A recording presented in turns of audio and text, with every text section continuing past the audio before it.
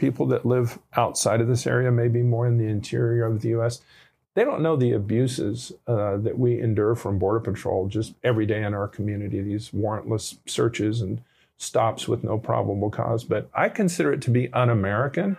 I wish you've always taken such charge. You are listening to The Border Chronicle. I'm Melissa Del Bosque, investigative journalist and co-founder of the independent Border Chronicle. Today's episode is part 2 of an in-depth interview with Santa Cruz County Sheriff David Hathaway. In our last episode, the sheriff had a lot to say about federal drug enforcement, and he would know he was with the DEA for years and part of the investigation that uncovered the CIA's involvement in the murder of fellow DEA agent Kiki Camarena. If you missed this episode, we've linked to it in the show notes for you, so make sure you go back and give it a listen. Here's the sheriff with more about life on the border. The border is often portrayed in the media as this place of conflict, sort of war zone. It's this dangerous place when it's actually just a crossroads for these bigger issues like drug demand and drug trafficking, asylum seekers, and so forth. And how do you address just sort of misinformation and this larger narrative of your community or any border community being this really horrible, dangerous place? Yeah, that just bugs me to no end. And it's just all hype. Fortunately, at the national level media, I get a lot of requests for interviews. They're trying to perpetuate this border hype, border crisis, that it's so scary, that it's a war zone. And it's actually the opposite is true. Our crime statistics here are lower. It's safer than communities like Tucson or Phoenix. It's lower than the average for the state of Arizona. Like I say, I was born here and grew up here. My wife and I, we live along the border. We take walks along the border every night, and it's peaceful and safe. There was a Gallup poll survey done a few years ago of residents of border communities, not the people outside of the border communities, regarding their image of the border, but people actually live in border communities. And I think they did 26,000 people in the survey. And they also, we feel very safe in our border communities. But down here, unfortunately, certain politicians take advantage of the hype and they try to push things that don't make sense. Like, for example, I've had an ongoing battle with the governor. Well, he just recently he's the outgoing governor. Him trying to capitalize on this fear-mongering, this crisis image of the border. And he knows that he has a large voter population. Arizona has a snowbird community. They have a lot of retired individuals from other states that don't really know the truth about the border. They don't come down here and experience. We have retirement communities like Sun City and Green Valley and in Yuma County. And it's unfortunately easy to scare these people that come in from other states, older people, and just to tell them about, the border's out of control and all these people are going to come kill you. Like Trump would say, they're all murderers and rapists and drug dealers. So that message, unfortunately, resonates with a lot of people who've never actually experienced the truth. So if I could just tick off some of the things that I've had in my ongoing battle with Ducey, like initially, he declared an emergency on the border. And he obligated $25 million of taxpayer money to send troops to the border, National Guard troops. Now, there was not a parallel declaration of an emergency by the federal government, so this was never going to get reimbursed. If there's a parallel declaration like a flood, a hurricane, an earthquake, where the governor and the federal government declares an emergency, then that expenditure of state funds will get reimbursed by the federal government to deal with a hurricane like Katrina or something like that. So he just unilaterally decided he's going to obligate $25 million for this program to send troops to the border. There's 4 border counties, so there's 4 border sheriffs.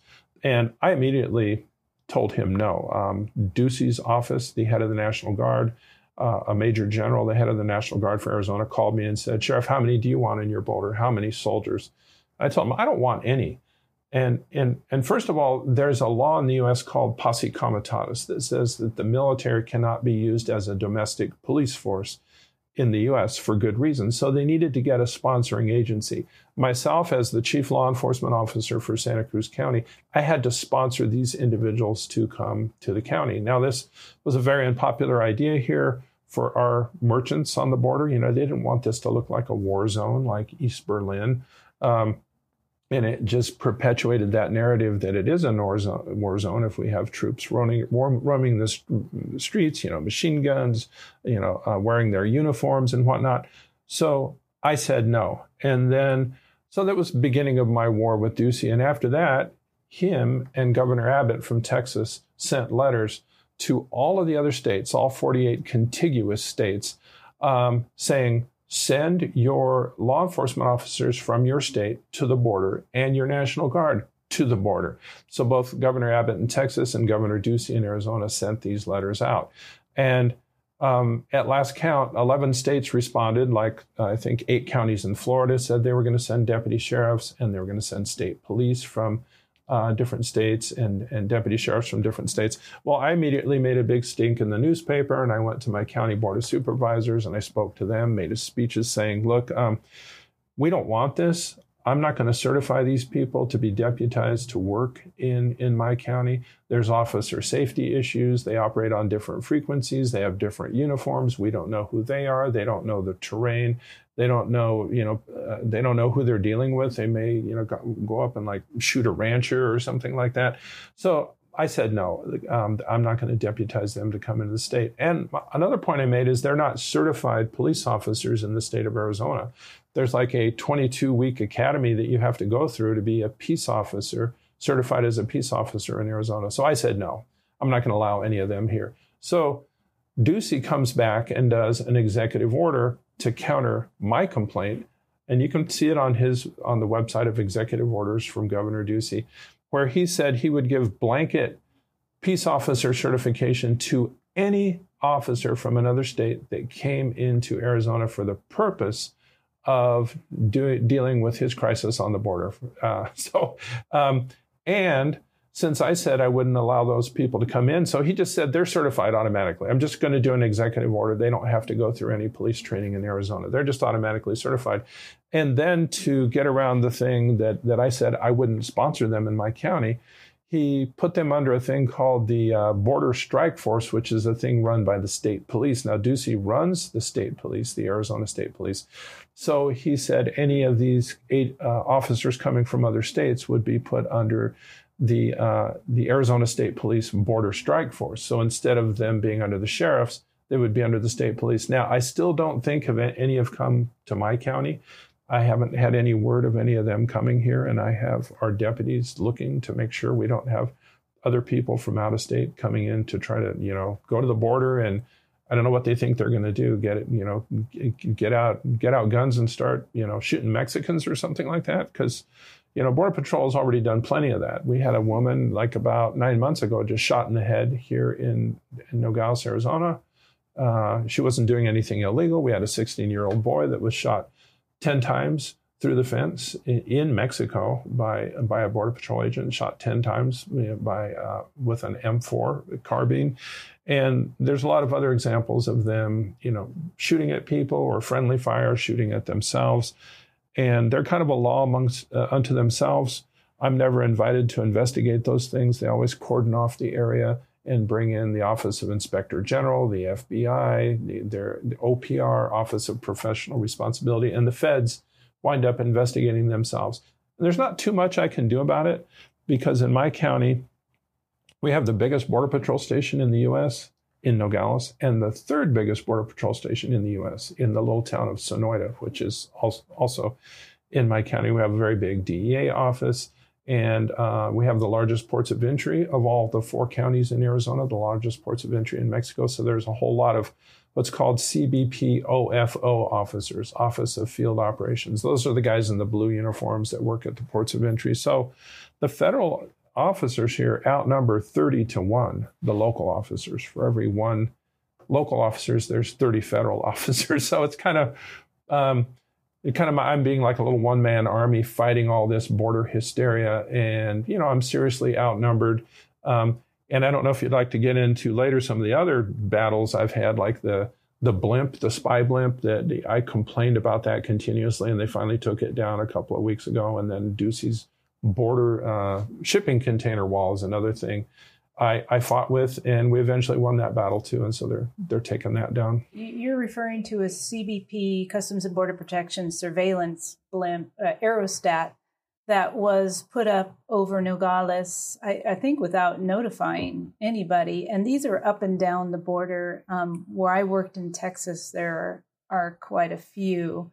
And do you know how far they can see into several miles, right? Well, first of all, it was purely a video surveillance platform, and it was anchored 1.5 miles north of the border, right over 3 residential neighborhoods in the United States, the Royal Road neighborhood, the Rancho Grande neighborhood, the Nogalitos neighborhood. And there, I was familiar with other ones. There's one that's a radar platform in Cochise County, the county to the east of me. It's over a military base called Fort Huachuca. So that one was for the purpose of monitoring low-flying aircraft, just a radar platform. There's a lot of mountains in Arizona to try to see a radar image of low-flying aircraft that would be coming in over the San Rafael Valley or other parts of Cochise and Santa Cruz County. But this one here, it was purely a video surveillance platform. And it was, right over these residential neighborhoods, anchored quite a ways from the border. Now, I was never told that it was going to go up. I was never briefed on it, on its capabilities. I knew it was video. I was never offered the video surveillance footage of like what they're looking at. And my first thing that I told Border Patrol is like, well, are we going to also get the footage of all the Border Patrol atrocities every time you guys shoot at people? Am I going to get that so I can review that for potential prosecution? So I made a lot of complaints about it. And we're sitting during this interview right here in my office in the sheriff's office, and you could see it right out the window of my office, this window right next to it. You could see it anchored right there, and potentially looking in the window of my office. And, and the local residents, there's a good, if you go to YouTube and just look at spy blimp, Sheriff Hathaway, you just search those words, spy blimp, Sheriff Hathaway, you'll see different interviews I did. One was done by our Arizona Public Media, and they interviewed residents in that area complaining about this thing like they were afraid. It was anchored right outside their window, and the woman was saying she would take a shower, and now she was afraid to take a shower on that side of the house because she could see the red light from that blimp, and she was afraid to walk on that side of her house, not knowing what kind of tracking or spying or what they're doing with the information. And I made a big stink about how this is like the growing police state and surveillance state in the U.S. and that, civil liberties groups should be upset about this growing surveillance state and police state. And I'm kind of surprised that people on maybe say more on the right, politically speaking, I'm surprised that they're not concerned about this encroachment on the spying on this police state, like starting to do some of the things that you would see with the Stasi in East Germany, KGB, Gestapo, this kind of, this thing that's encroaching on our personal freedoms, individual liberties, civil rights, those type of things. I'm kind of surprised there's been not more of an outpouring, more complaints about that from the right. And we also have surveillance drones, predator drones, the same type they use in the Middle East wars, flying over at night. Other surveillance towers that are multiple miles from the border that are video surveillance towers, ground monitors, ground sensors, and all kinds of things like, another thing is just this growing tendency towards photographing everything you do. There's like northbound and southbound cameras on the interstate that goes through my county and at the border. And, when I was a kid, you grew up, you didn't need any documents as a U.S. citizen to come back to the U.S. You just declared your citizenship and you walked back in. It's your country. They can't keep you off. And now you have to have a passport to come back into your own country, the equivalent of a national ID card. And my poor wife, she's like 95 pounds, 5 feet 2 inches. And every time we go to Mexico, there's this thing that it does this image analysis software on, you give them your passport, they swipe it, and then they take a picture of you. And then it does digital photo analysis. And one time, for some reason, when she had her picture for the passport, she was wearing her contacts. And, she comes in, she's wearing her glasses, and maybe her hair was done different. But the image analysis software thought it detected an anomaly. in the picture of my wife. They take a picture of you every time you come across now, compared to the image on the passport. So they sent her into secondary, held her for half an hour there, interrogated, because the computer said, there's nothing wrong with her documents. The computer said, look further at this person to check their identity.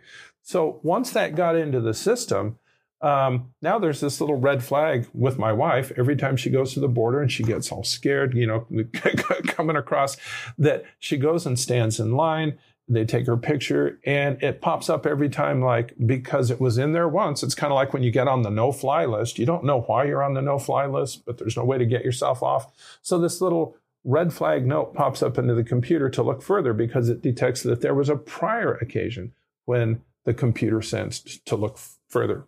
But it was all based on this image analysis software. So sorry for digressing on that, but just as I start thinking about this stuff, I'll remember more little things that are so different than when I grow up, that even American citizens are abused and tracked. And even on my own ranch land, I'll have Border Patrol come up and tell me, pull guns on me and tell me you shouldn't be here. And I'll say, no, this has been in my family since the 1800s. I own this land. And, they don't know. Most of them are recruited from back east. They're briefed on all the border hype. They come out here with this very militaristic attitude.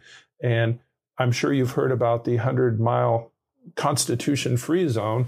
So, they say through various Supreme Court cases that the Border Patrol has the right to search you without probable cause and interrogate you if you're within 100 miles of the international border. So I live my whole life within that zone, as do 2/3 of the population of the U.S. Of the 340 million people in the U.S., 2/3 of them live within 100 miles of the international border: Los Angeles, Chicago, Seattle, Miami, New York. And they don't know that federal case law has now given the federal officials the authority to search you, pull you over, interrogate you with no probable cause. And I deal with this all the time here. So, people that live outside of this area, maybe more in the interior of the U.S., they don't know the abuses that we endure from Border Patrol just every day in our community, these warrantless searches and stops with no probable cause. But I consider it to be un-American. And like I say, I'm surprised that people on the right aren't starting to tune in on this, about how, this is maybe an indicator of things to come, that you're losing your freedoms in this country. Yeah, I'm so glad that you spoke on that, because that's something that Todd and I at the Border Chronicle have been writing about for years, about the Constitution-free zone and just all of these increasing restrictions on people who live at the border, which I think the rest of the country doesn't understand. But then the most mind-blowing thing is, like you said, millions and millions and millions of people live in this zone. It's not just, little border towns. It's, it's San Diego. It's the entire perimeter of the United States. So it's actually a big deal that we should all be concerned about as Americans. Yeah. I want to segue a little into the shipping container wall, which was built in the neighboring county of Cochise County, and it was heading your way. Governor Ducey was going to build 10 miles of a double-stacked shipping container wall right on the border, because he said that there was an invasion and there was this crisis, and that these shipping container walls needed to be built. They're now removing it, and it's going to cost, I think, about $200 million putting it up and removing it. And these little walls that he did in Yuma. You went out there actually to the protest site because local residents and environmental groups got together and basically shut down the construction in the Coronado National Forest, which was on federally, protected land run by the Forest Service, who was nowhere in sight to stop the construction. So I was hoping you could talk a little bit about that. Yeah, that's crazy how that all developed. Initially, they wanted to do it here. So they brought all these shipping containers to the National Guard Armory here in Nogales, Arizona, in my county, stacked up hundreds of them. And then the word got out, Governor Ducey is going to do this shipping container wall. And they seriously overpaid for each container. They paid, I think, about $8,800 for the containers. And they were a lot of rusty, old, beat-up ones, and you can get pristine, newer containers for like $4,500. But anyway, that's another story. So I started complaining immediately to the media, like, we don't want this here, we don't need this here. And then they were taken out of the area, and they started doing it in Yuma County. So these are 40-foot shipping containers, the kinds that go across the ocean on ships, and you see them on railroad cars. And they were double stacking them and welding them together and putting razor wire on top of them. And then there started to be a dispute with the federal government because there's a 60-foot swath of land next to the international boundary that's known colloquially as the Roosevelt Reservation. And this means 60 feet from the border is controlled by the federal government, that area. So that was a different issue in a different county. I didn't deal too much with that. But then the containers started falling over there. They double stacked on uneven land. They fell over, and it could potentially be a danger. Now, since they had moved them out of my county and they knew I was opposed to it, there was less resistance in Yuma County and Cochise County. So then they shifted to doing this double stacked container wall in Cochise County, but moving towards Santa Cruz County. And when it got approximately 6.5 miles from my county, it was moving in the direction of my county in the San Rafael Valley, which is historical ranch lands for my family, by the way. So it was just kind of this ugly eyesore out there. It was moving towards Santa Cruz County. So I started telling the media, I am not going to allow this to happen. This is on federal land, because where they were doing it there was national forest land.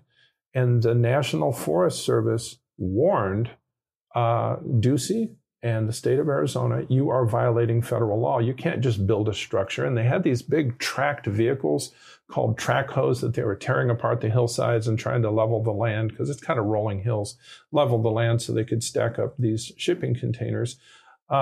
And so the Bureau of Reclamation and the National Forest Service and CBP all warned the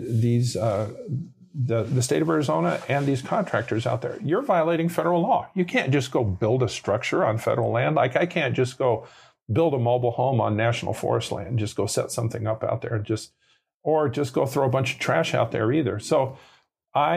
But surprising to me is the federal government wasn't willing to do anything about it. They were telling Ducey, this is illegal. You're violating federal law. You don't have any permit to do this.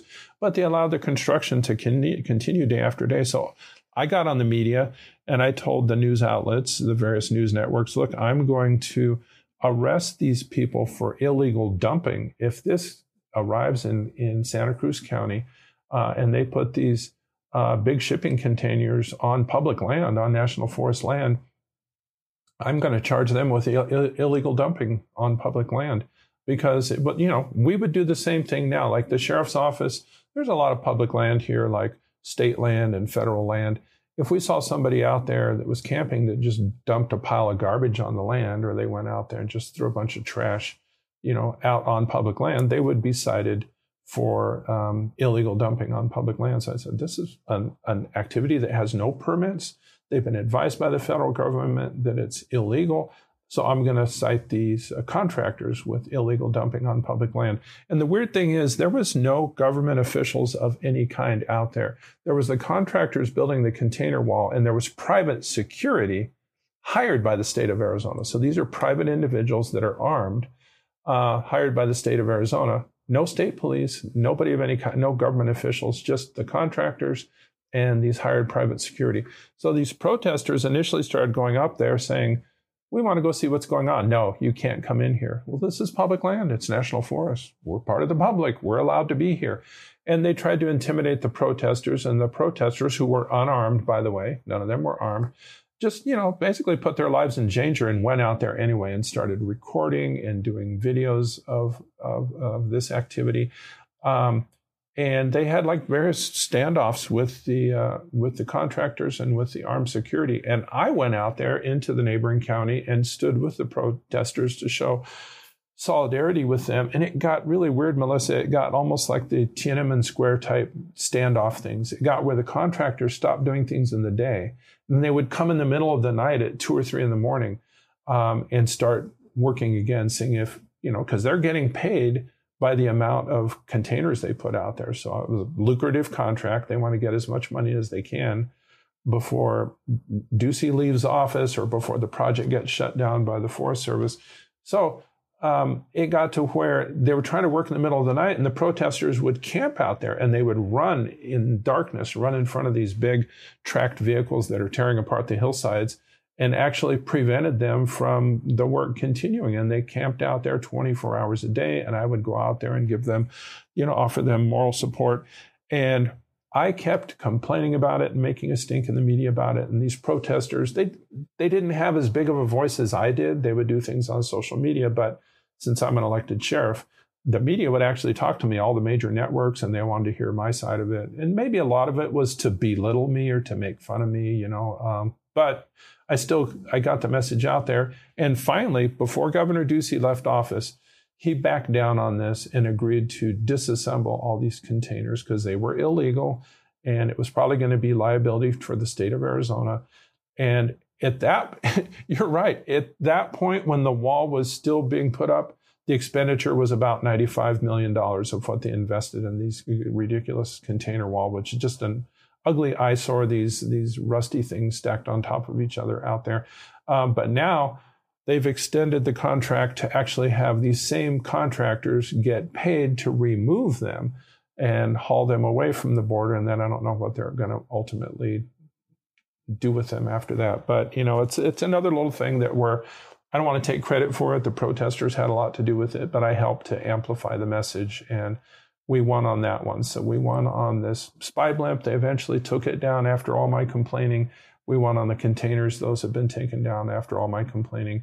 So it kind of just helps to be willing to speak some truth out there. A lot of people see these things as, unjust things that are being done, unwarranted things, expanded police state, but they just don't say anything about it. So I think it helped for me to actually get the message out. Sheriff Daniels in Cochise County, where the shipping container wall was being built, I guess has said in the media that he thought it would keep people out. It would keep migrants from coming into the United States. Why do sheriffs have such widely varying differences of opinion about what's happening? Unfortunately, sheriffs are political creatures. They're elected. And in Cochise County, there's a lot of retired folks. And like I said earlier in this interview, it's easy to scare those folks and talk about a border crisis, even though it doesn't exist. And it might be worthwhile for us to get into what I call the fuzzy math a little bit about the statistics, about the numbers, and then this is where the whole Title 42 thing comes in. And, there's a way that you can play with statistics to just kind of portray anything that you want to portray. So this, during the COVID era, you had Title 42, which basically said you don't do any of the normal immigration processing to do with visas or asylum or anything like that, which is all contained in Title 8, United States Code Title 8. That has everything to do with work visas, student visas, tourist visas, asylum, there's health and safety provisions. So what Title 42 has done, this is part of this fuzzy math type thing that's kind of related to your question there. It resulted in just a complete shutdown of processing at the border. And this is not just between the ports of entry, but if anyone walked into a port of entry with documents to present those documents for an asylum adjudication or to get a certain category of visa, they were immediately deported, expedited deportations to Mexico with no processing. The same happened between the ports of entry. So it's estimated that up to 40% of the crossings now are repeat processings because there's no processing on their documents. So that was one aspect of what I call the fuzzy math, the statistical, the changes in the statistics of the number of people that are documented by CBP of crossing the border. Another one is for a year and a half, starting with Trump and then continuing with Biden, all the legal visas were invalidated for about a year and a half. So these are people that had legal visas, B1 or B2 visas, tourist visas, and people were working in the U.S. these were invalidated. There was estimated to be in 2019 about 4 million legal visas held by Mexican citizens. So these are people that worked in the U.S. or they had families in the U.S. So during the COVID era, let's say they were stuck on the south side of the border, those visas were not honored. So they weren't allowed to cross into the U.S. because they were considered non-essential. This is a non-essential purpose. So that put pressure on people, once again, with legal documents to go between the ports of entry instead of through the ports of entry where they weren't allowed. But they had a legal visa, but they'd come between the ports of entry, and then these people were detained, arrested, and they were counted as part of that southwest border apprehension statistic. And there's also a big attempt to make this into a Democrat versus Republican issue. But if you look back at the statistics, you look back in practically every year in the 80s and the 90s and the 2000s, there was more than 1 million apprehensions at the southwest border. This was during Republican and Democrat administrations. Every year of the Clinton administration except one, during the Reagan administration, Bush administration. And then there was a lull of 14 years after that with no year going over 1 million. Most years were under 500,000. That was all 8 years of Obama, the last 2 years of Bush Jr., all 4 years of Trump. So these things are cyclical, and then records are made. Like there was a record of 1.6 million during the Reagan administration, and that record was tied again during the Clinton administration, 1.6 million. And then, those records were broken again recently. But once again, a lot of that was to do with the Title 42 and the invalidation of the legal visas in Mexico that put pressure on people to cross between the ports of entry or to get immediate expedited deportations at the ports of entry or people that cross between the ports of entry. So this is, kind of all part of this fuzzy math type thing. Another thing that Sheriff Daniels has done, there's hundreds of game cameras, motion-activated game cameras set up along the border.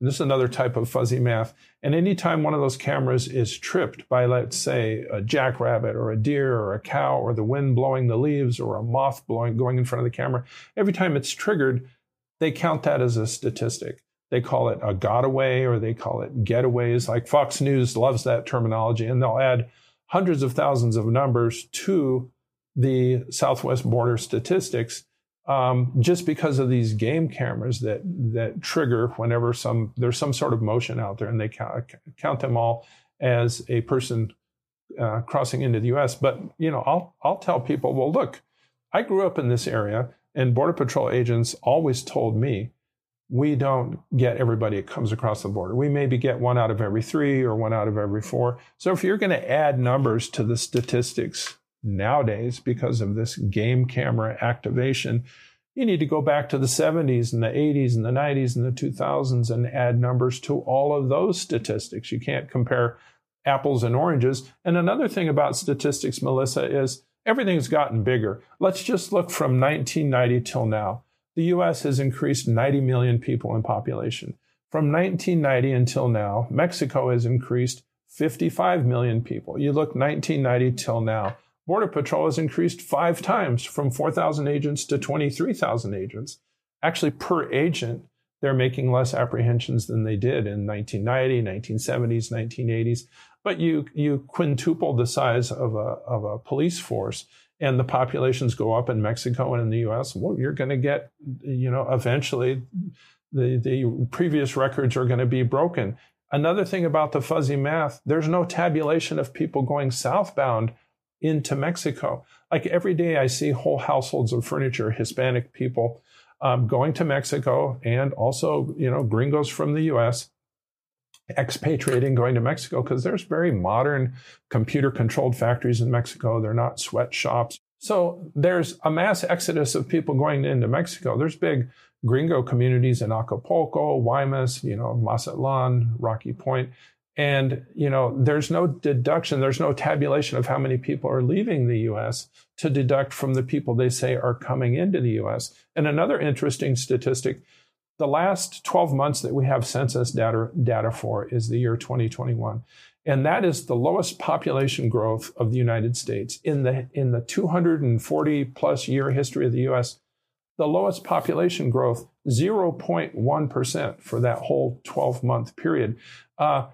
1.1%. And that's all sources of population growth, immigration, native-born Americans. So we're at the slowest point in history of immigration growth, and yet they talk about this invasion and caravans and that the whole U.S. is being swamped with people coming from other countries.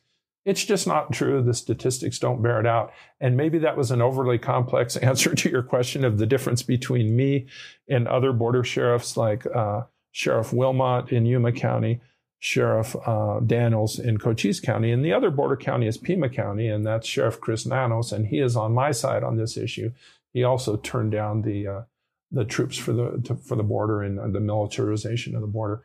But hopefully that long-winded explanation gives you a little bit of what the differences are. It's largely political. If you have a population of voters that's easy to scare, like retired folks from other states, and you continually harp on a border crisis, they may never experience it, but that message resonates with them, and it's kind of a fear vote, like you scare them, and then they vote for the more militarization of the border.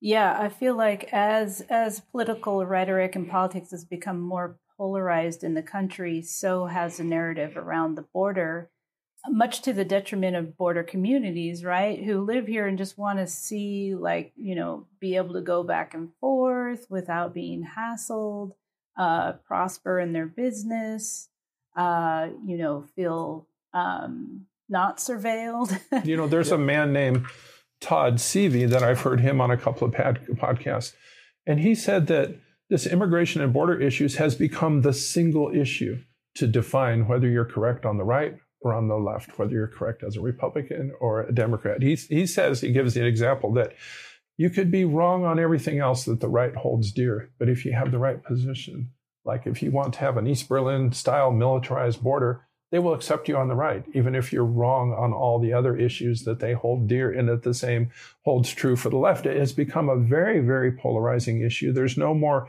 civil discourse. I'm sure you've heard the term confirmation bias. Mm-hmm. People have their viewpoint on the issue. They're not open to hearing statistics or just kind of an open discussion of the issue.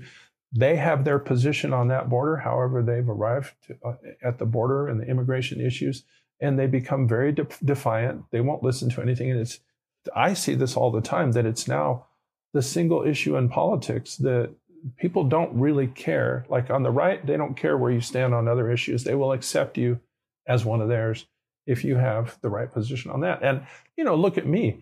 I could be considered, traditional on a lot of things, a lot of things that the right holds dear. Maybe I agree with some of those things. I have a big family. I have 9 kids, I'm part of the ranching community, the business community, it's like, I think that the Constitution pretty well, outlines the freedoms that we as Americans hold dear. But even if I was to hit the right button in different categories that the right holds dear, that Republicans hold dear, the fact that I'm positive about Mexico, the fact that I believe in free trade, you look at Reagan, I'm pretty similar to what Reagan said. Reagan went to the Berlin Wall and he told Mikhail Gorbachev, oh, you say that you're emerging, the Soviet Union is emerging to freedom, we'll tear down this wall and prove it. He had a wall in front of him with razor wire. Reagan was against walls in the time of Reagan. Reagan was against tariffs. In the time of Reagan, you didn't need a passport as an American to come back to the U.S. So I think Reagan had it pretty good, the position on borders. But now, 34 years later, you have a Republican Party that has polar opposite views of what Reagan's position was on the border, and you're demonized if you don't hold this hostile view on the border. But it's kind of weird to me to see the shifting inside the right or the Republican Party on that issue, when I think they were pretty much in the Reagan era in favor of free trade and low tariffs and the cultural and the economic interaction in Mexico. Like Reagan had friends in the ranching community right just south of us here in Nogales. He would go down there, ride horseback, and he believed in friendly relations. Like Thomas Jefferson and George Washington both believed friendly relations with foreign countries, free trade with foreign countries, and entangling alliances with none. It's kind of known as the Jeffersonian doctrine of free trade, friendly relations with foreign countries. So this whole East Berlin hostile, razor wire, building a wall type thing. To me, I'm kind of surprised that free enterprise, free trade Republicans aren't bothered by that. It seems like they would want the friendly relation, the free interaction with foreign countries. But anyway, I see that as a big shift from Reagan's time to the day we're in now, of kind of that issue as far as what Republicans, not all of them, but some of them hold dear. And the wall really is the ultimate litmus test, right? Where we saw, especially during the Trump era, we saw the 30-foot wall, then with the no climbing plate, and then draped in cyclone wire. There were all these different iterations of bigger, sharper wall. And then we had a private wall that was built by Bannon and crew in Texas. And now we have shipping container walls, which is sort of the next level or iteration of the wall in the rhetoric and the public sphere. Texas has also done shipping container walls as well. So it's just, I wonder, what will they come up with next? Well, yeah, we're so surveilled and stuff. I kind of surprised when I hear some people talk about, there's this terminology, as I'll say, Biden's wide open borders. And it's like as if Biden has somehow opened up something that was previously closed. But I look at the border now, it is more surveilled. There's more walls. There's more drones, blimps, ground monitors, more troops, more Border Patrol agents than there ever has been in my life, more border barriers than there ever has been in my life. But it's become this single issue. And, it reminded me of what you were saying, a little anecdote. The other day, I was in a store and a woman came up to me and she says, I don't like your position on the border and on border barriers and whatnot. And she says, yes or no? A country is not a country unless it has borders. And I go, well, 6%. There's only 6% of the borders in the world that have any kind of a structure, a fence or anything. And, and I told her, but of course she wasn't open to this. I said, in most of the world, in Europe, you don't even know when you've crossed a national border. You just drive on the highway and you're in a new country. In South America, the same thing. In Africa and Asia, most of the world, you don't know. You just drive, you drive from like Brazil to Paraguay. I live down there, Bolivia to Argentina, Bolivia to Brazil, the different, in the countries in Europe, you're traveling on a train, on a bus, on a car, you cross another country and you don't even know you've crossed. But this whole idea that you need a militarized border or you're not a real country. And I think that violates the principles of free trade that the U.S. has always, held as dear. And if we became so isolationist on that trade front, I don't think Americans know how much that we get that comes from foreign countries. Like the big industry in my town, Nogales, Arizona, is the produce industry. 60% of the fruits and vegetables consumed in the whole U.S. comes across this border. People don't realize that the U.S. is in a northern climate where we don't have a year-round growing season. So whether you're shopping at Kroger in Ohio or Safeway in Arizona, or Winn-Dixie in the South in Georgia, the fact that you have lettuce and tomatoes and mangoes and bananas, it's because of this relationship with Mexico, that all this fruit and vegetables that comes across the border. There's also the maquiladora industry in Mexico, where, what little that's left of the U.S. automotive industry only exists because of these sub-assemblies and wiring harnesses that are produced in Mexico. And like I mentioned before, pre-COVID, and it's getting back to this way now that some of the restrictions are going away, there would be $55 million a day of tourist dollars that would come in from Mexico. The people in Mexico like to shop in the U.S. They come here and go to Costco and Sam's Club and Walmart. They patronize the hospitality industry, the golf courses, the restaurants, the hotels. They like to come vacation in the U.S. and spend dollars in the U.S. They have some of those things in Mexico, like Sam's Club and Walmart, but it's different, and they just kind of like the flavor of doing their shopping in the U.S. So we're shooting ourselves in the foot if we turn down all this business, all the money that flows across the border, just like, oh, let's shut it all down. And I actually have people telling me, we don't need Mexico. We can produce everything that we need in the U.S., but there's an economic principle called the division of labor. Everybody has an economic advantage. If you live by the ocean, if you live in a tropical climate, there's things that you can produce more efficiently, like fruits, vegetables, or certain kind of fish that you can fish for, that we in the U.S., in a northern cold climate, we don't necessarily have an economic advantage in that area. So it behooves people on Earth to trade with each other and interact with each other. It improves everybody's standard of living. And, once again, I just don't understand people's position on that. So I think you identify politically as libertarian, right? Yeah, I'm registered as a Democrat, but on the political scale, I consider myself, in this county, to get elected, you kind of just, the political reality is you need to be registered as a Democrat, like almost everybody in this county, Hispanic, Catholic, and Democrat. And, but on a political scale, I don't really see myself anywhere on the political scale. I'm, I guess, what you could call a voluntarist. I believe in voluntary interaction, everything that's voluntary, anything between human beings or business, as long as one side isn't coercing the other, forcing the other side to do anything, we should honor voluntary human interaction. So that's, if I had to come up with a political term to describe myself, I'd say a voluntarist. Yeah, and you did leading up to the governor's race, you did a campaign commercial with Katie Hobbs, you and Sheriff Nanos from Pima County, in her race for governor, and she's just recently taken office as new governor.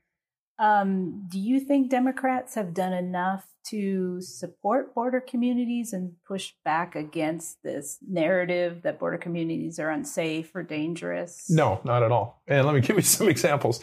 Mark Kelly, Katie Hobbs, Kyrsten Sinema, like Mark Kelly is our senator, U.S. senator, and Kyrsten Sinema is U.S. senator, and Katie Hobbs, they have all said that Title 42 should stay there. And Title 42, all it says, it's a COVID era restriction. And all it says is that we don't do the normal processing under Title 8. So it's just precluding ever the normal processing of Title 8. It's a COVID era restriction. And they're all in favor of that continuing. All three of my county board of supervisors here in this county, in a border county, have said that Title 42 should stay in place. And all Title 42 says, it's just a COVID policy. It just says because of COVID, the CDC enacted this policy because of COVID, that we shouldn't have the normal immigration processing for visas, for asylum claims that's outlined under Title 8. We shouldn't go back to normal processing. So to have some empathy for the federal officials here on the border, they don't know what they're supposed to do because they have Title 8 that has everything in it on how to deal with border issues and various immigration claims. And they're not being allowed to go back to that. And I think what's happening is Democrat and Republican politicians alike are licking their finger and sticking their finger up in the air and seeing which way is the wind blowing. And they think right now the wind is blowing in the direction of this never-ending COVID restriction to do with the border. And I also think it's disingenuous of Republicans who would disagree with the COVID hysteria. They would disagree with COVID restrictions, and they would say that COVID is not a serious threat. Well, why are they pushing for something that is only a COVID restriction? It's disingenuous to say, oh, you don't think there's a COVID threat, but on the border, you want Title 42 to stay in place. A COVID restrictions, why don't you just call it whatever it is? I mean, if your position is that you don't want people from Mexico to come in, well, just say that. Like, for example, Title 42 has not been used on the Canadian border. Walls have not been proposed on the Canadian border. I don't want to suggest some sort of xenophobic or racist basis to what people are thinking, but it's hard to conclude anything else when you see the differences of how this has been applied. But no, unfortunately, it seems, even though Katie Hobbs was the less hostile towards the border communities, the least hostile of the governor candidates towards the free trade type relationship with Mexico, even she has, gone on record, of saying, Title 42 needs to stay in place. And so, no, to answer your question, I don't think the Democrats have been good on that either. Yeah. And what do you hope that the Hobbs administration will do for border communities? Do you have any hopes? I mean, just leave us alone and let us have the interaction that we've always had with Mexico. Like Nogales, Arizona, and Nogales, Sonora, Mexico. Nogales, Sonora, Mexico is 15 times bigger than Nogales, Arizona. There's that symbiotic relationship. We both depend on each other. We depend on the tourist dollars on this side. They come across on the shy side, and like I say, patronize the restaurants, hotels, hospitality industry. And people from the U.S. go down there and do a lot of things down there. They go down there for medical work and dental things and just tourism, go down to Rocky Point and Guaymas and enjoy the beaches. Just let us continue that economic and cultural interaction. There's a lot of cultural events that have always gone on here, like they have what they call the Fiestas Patrias. They have both the U.S. and the Mexican traditional celebrations that are celebrated on both sides of the border. And people here are very friendly people, very friendly community, very family-oriented, very soft-spoken. Actually, a lot of, religious Christian Catholic influence here too. People are mostly Catholic down here on both sides of the border. So there's not the natural tension between the two communities on both sides of the border. But if you just let us interact with each other, let us, have the free trade, the free cultural interaction. There's a lot of families that have relatives on both sides of the border, and that's hard for them to visit with each other. So that's all I would want. I don't want an external force to come in here and change the way we do things. Just let us live the way we've always lived. Yeah. Thank you so much, Sheriff Hathaway. I really appreciate you taking the time to speak with the Border Chronicle, and it's been a real pleasure speaking with you. Thank you, Melissa. I really enjoy your podcast. I enjoy all the episodes, and thanks for coming down and talking to me. Yeah, thank you. This is the Border Chronicle, reported by Todd Miller and Melissa Del Bosque, based in Tucson, Arizona, and edited by me, Hannah Gaber. If you like what you're hearing, please consider rating us on your favorite podcast platform. Give us a follow and share with a friend. And make sure you check the show notes to go back and hear part 1 with Sheriff Hathaway. You can read and listen to more local border reporting on our website, theborderchronicle.com.